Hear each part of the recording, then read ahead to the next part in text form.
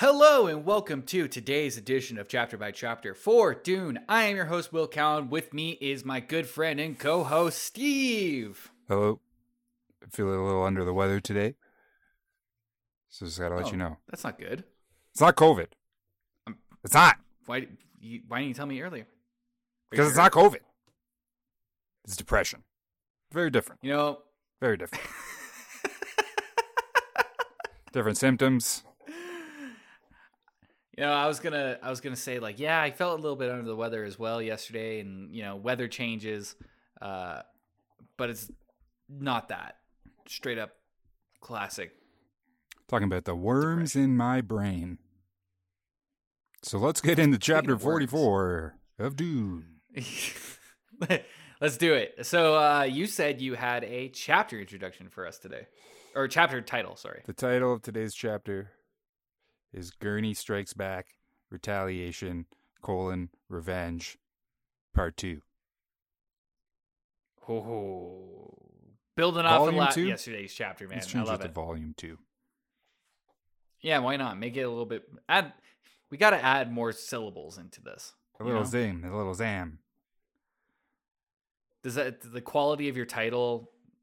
If your title has more syllables, is it a better title? Absolutely. The answer? What kind of question is that? Yes. What kind of question is that? I know. Yes. I already answered the question. God damn it. All right.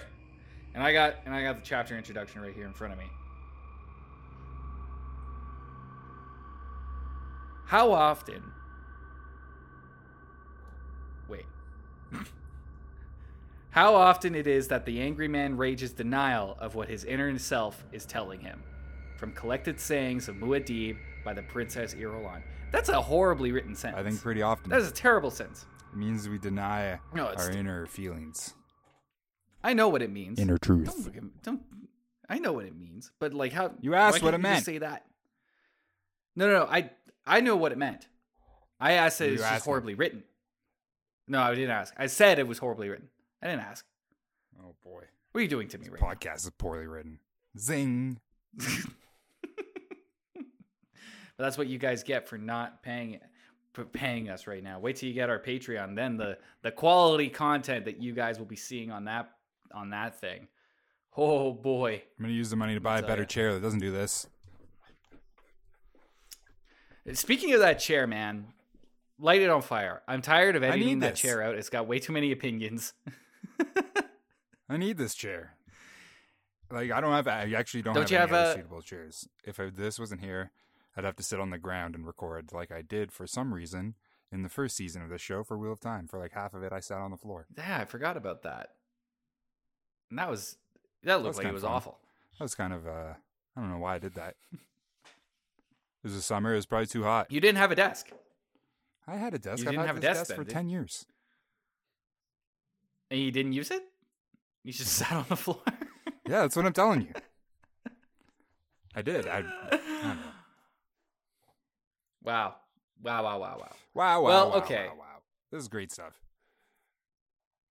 So, regarding that chapter introduction, I think what that chapter introduction is more or less referring to is this whole thing with Stilgar that happens in this chapter. Before we get into this chapter, I want to say that this chapter is kind of like a rock concert for Paul.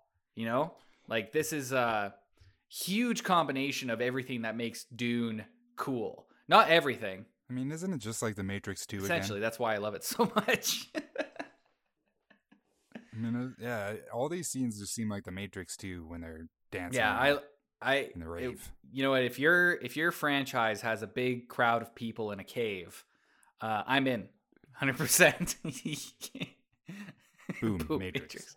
I love it. But yeah, this is kind of, not like a rock concert in the sense that there's dancing or anything like that, but Paul gets to have like a big shining moment in front of everybody where he gives his big battle speech, it's time to go to war, man. We're reaching the end of the book. It's time to fucking get the fucking plot moving here, man.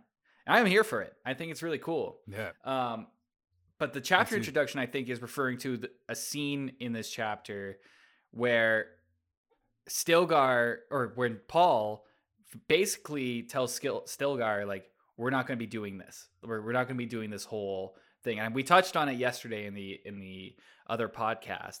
But there's just like this whole weird like knighting ceremony that he does, where like doesn't he have to kiss the knife? Like kiss this knife and then kiss my ring. Just to give it a little kiss. Kiss my ass. A little smooch. And now you're it's important. Now you're Stilgar the man of sand. They have a lot of crazy traditions. And most of them make zero sense. And most of them end up in killing the other guy. Yeah, and I'm surprised so many are so down with upholding that tradition when Paul makes a good point in this chapter when he's like, you broke tradition when you saved myself and my mother, Jessica, out of the sand. You picked us up, and usually what you guys would do is just rob us blind of our water and just kill us and just get rid of us. And you broke that tradition. Sop up all that water. So that kind of led the preface of Paul going like, well, I'm going to break this tradition too, like of challenging you for tradition. Paul said it. For your position. So yeah, Paul breaks that tradition in service of Stilgar. And it basically did what I said yesterday. This whole like, I'm going to be running the universe. I got to be Space Hitler. And I need like a little, I need people on Arrakis, He's not planning on being Space Hitler. Well, not so much. Not in so many words. No one plans that. I don't think that's not the end goal. It's usually you get there on accident. Well, here's the thing though, Hitler planned it. Don't twist my words up. He did. But if Paul, he has prescience though. Even if he's not planning for it, he knows it's kind of happening. Well, Daenerys Targaryen never turned out to be. She never planned to become a Hitler, but she didn't have prescience. Right? She didn't know that she had bad. Yeah, she didn't have prescience. She just had bad showrunners. Buzzing. Ew. Wazoom. But I'm sure that's the same way it'll end in the book, just better. Yeah. You're talking about Game of Thrones? The ending of Game of Thrones? Yeah, of course I am. Yeah. This is a Game of Thrones podcast, isn't it? You seem really combative today. Is everything okay? I told you. I'm not good. No, I'm not. I told you at the top of the show. Not okay. All right, man. Fired up. All right. So Paul does this whole thing with Stilgar. He also does this interesting thing with his with the ring. Like he apparently Paul wasn't wearing the ducal ring for this entire book until this point. And this is where he officially claims that like I'm the Duke of Arrakis. This is my piece. Like I'm running this shit. We now know. I think I gave it away yesterday as well, as the Beast Raban is completely defenseless right now, and they're all just like stuck in sand. Can't really do anything. You did say that. I feel like up until now, the ducal ring and being Duke wasn't very important. He's just surrounded by Fremen. Nobody cares about a Duke. They don't respect a Duke in the same way that Gurney would. Right. Yeah. But Gurney's back in the picture. Gurney follows Paul because Paul's Duke, not because he's Muad'Dib. Yeah, and these guys follow him because he's Muad'Dib.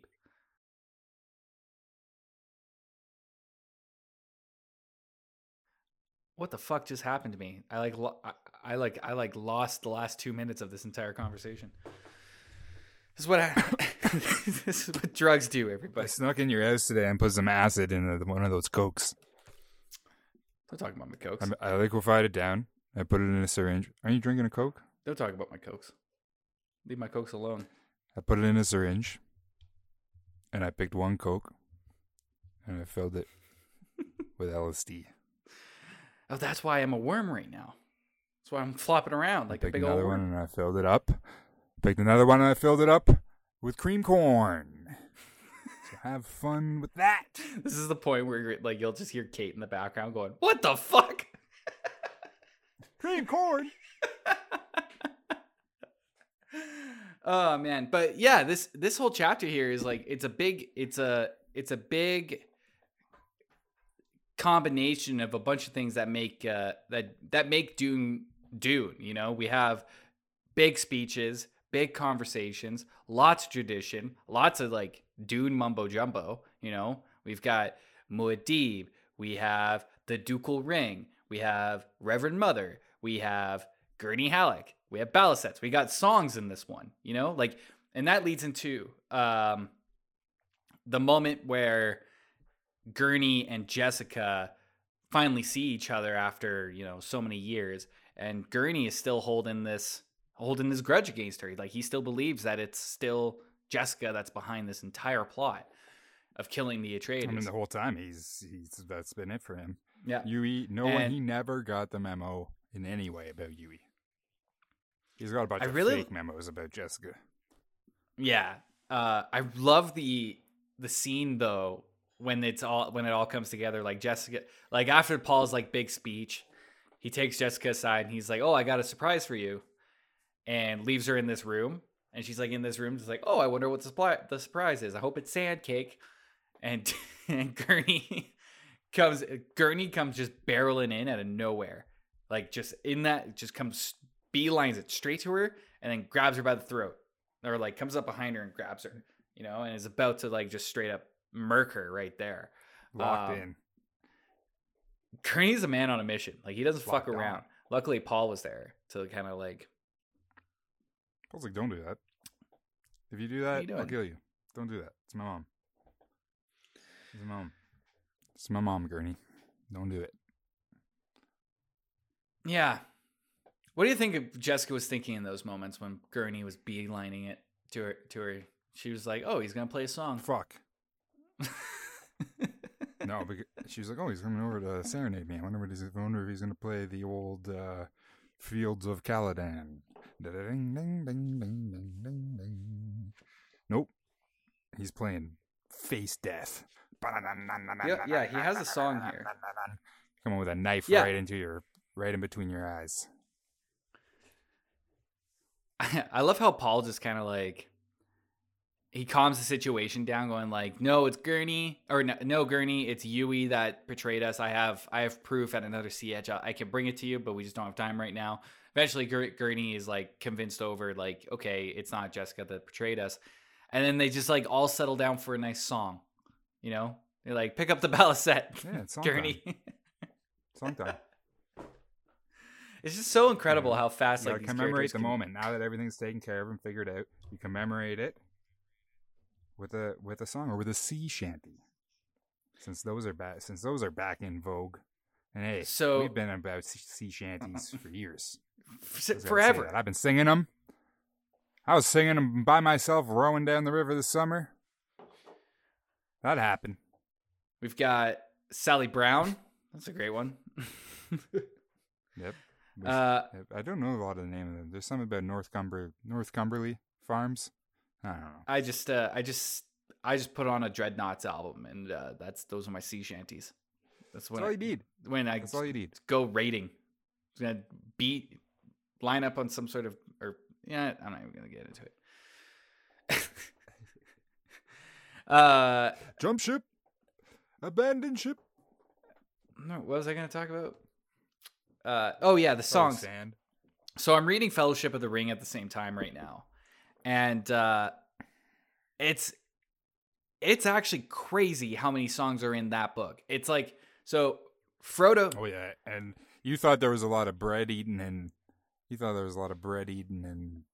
Wheel of Time. Good Lord, man, it's ridiculous. It is so. Lord of the Rings, it's actually kind of infuriating, at least for like the first like 200 pages of the book. You know, because when Frodo, you can definitely see the Lord of the Rings footprint in this book, like in the terms of, you know, the songs and kind of the world building. You know, there's a little bit of a shared sort of mentality. I don't know if it's like, it's definitely not directly inspired, but there's a shared mentality there with songs and shit like that. But Fellowship of the Ring is just this beginning part, this first like half of the book is it's completely void of any sort of conflict or any sort of like mounting tension for the most part. I mean, sometimes I run out of bread. Yeah. But then there's more in oven. Well, like ready to go. Like they walk a few places. They walk for a couple of days, and they get to a place, and like you know that scene in the movie where they're running from that farmer Maggot. Oh yeah, and they're stealing cabbage and beets. In the book, turnip. In the book, they actually run into Farmer Maggot, and Farmer Maggot's like he's about to kill him, or like at least beat the shit out of him, and he sees Frodo, and fair. And he's like, Frodo, man, it's good to see you, man. Coming for a cup of tea? And it's like that for like 30 characters. They just run into another guy, and then they do go in for a cup of tea. Yeah, and it's like 3 or 4 pages of them like, and they drank some tea, and they had some beer, and they ate some bread and cheese, and Sam sang a song of, you know, bread and cheese. Because it's important. Nutrition is very important when you're fighting orcs. Yep.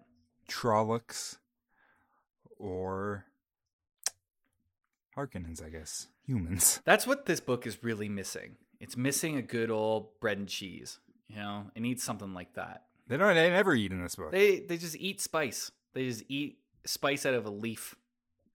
What are they eating? They're eating spice, or like some sort of porridge made out of spice. Can you just make everything out of spice? You can make like spice curry. Pretty much, yeah. You make boil it down. Spice salad. Spice cakes. Spice cakes. That's when you just add flour to spice and you mix it up and you make a little ball. Yeah. This has a spice cake. That's really what this book is missing at this point, is some detail on like what recipes, what they're eating. Like we get so much on these like stupid traditions of them fucking killing each other all the time. You know, we never really have a second. Like, is there nothing? Is there no plants? Is there no vegetation that grows? No, there's vegetation. Or is there like some cacti? There's vegetation on Arrakis. Like the Sietches. Yeah. So what do we got? Like the Sietches that they're around. Like the Sietches have like some vegetation around them, like a little bit of grass, some bushes, palm trees. You know, gotta have a couple palm. But what are we talking? You know, can you throw some tomato seeds down there? Yeah. What happens? I want to talk about corn. Yeah, what do they do? You know? Well, I know that in the appendices, like Liet Kyne's dad, he set up like vegetation points around Arrakis to kind of like control the dunes of the sand. You know what I mean? He sets up vegetation points to kind of control those things. But you can't control dunes. They never get into like what they're eating. They don't have no farmer maggots. You know? I bet this is an oversight on our part, because Dune is so fleshed out and so in depth that I find it unbelievable. I won't believe it. I mean, to accept that they don't cover what kind of food is going into their mouths and coming out of their butts and turning into water. I mean, yeah, totally. Because that is clarified and that is explained. So why can't you tell us what's being turned into water? You know, what are you breaking down? Are you breaking down, you know, can you break down corn? Can you break down beans? Yeah. Because let me tell you, I sure can't. I cannot. Yeah, no. The only time I actually think of them actually eating something is there's a scene when Paul and Jessica first join like Stilgar's group, and Chani gives Paul like a little leaf full of like spice oatmeal or like some sort of like spice meal.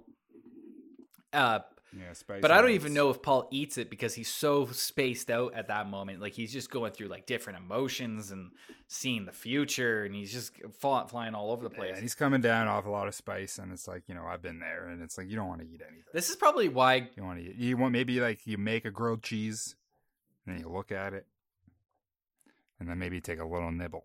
Yeah, and that's about enough. This is probably why like Gurney's one of my favorite characters, is that he's the type of guy to like talk about his food, drink some beer, and then bust out a song. You know, even though I was just shitting on about his food. About his food. even though I was just oh little potato, how I hardly knew ye.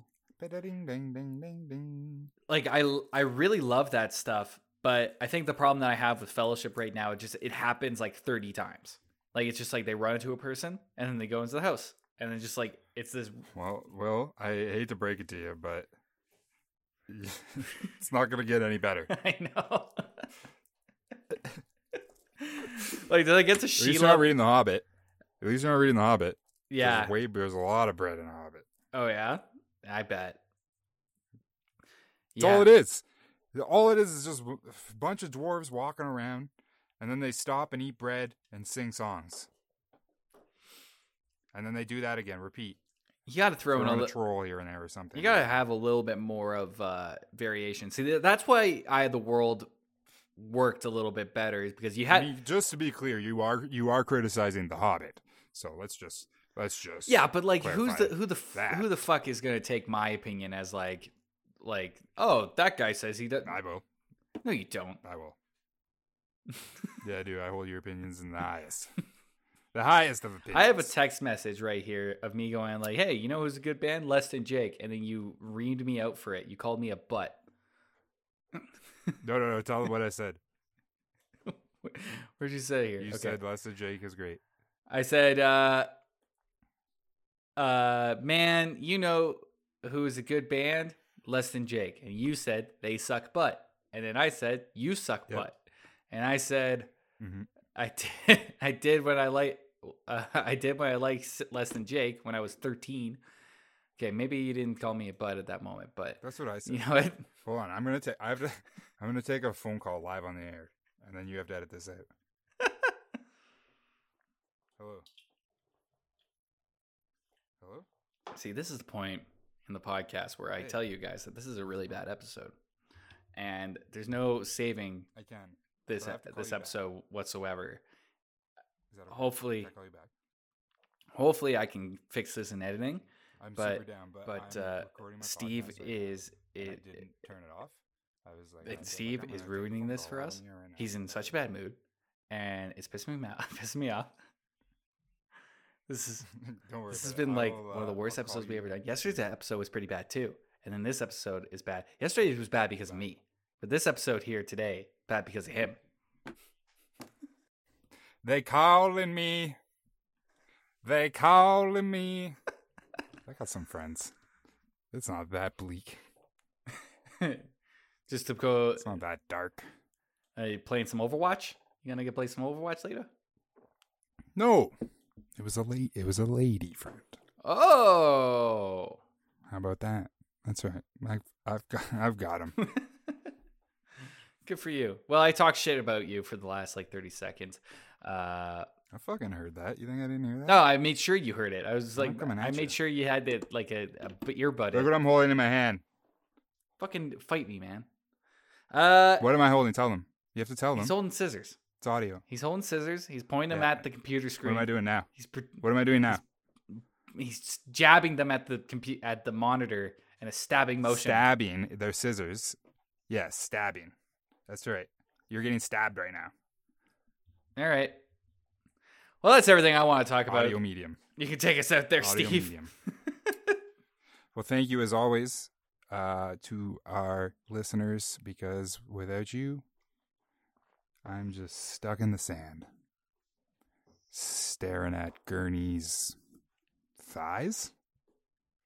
Gurney thighs. But, what do we got?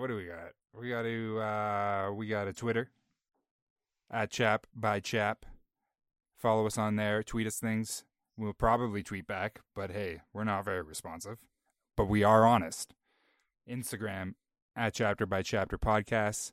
And of course, email us at chapterbychapterpodcast@gmail.com. And we want your recipes. You know the drill, everybody. But you know the drill. But we will be back tomorrow with Chapter 45 of Dune.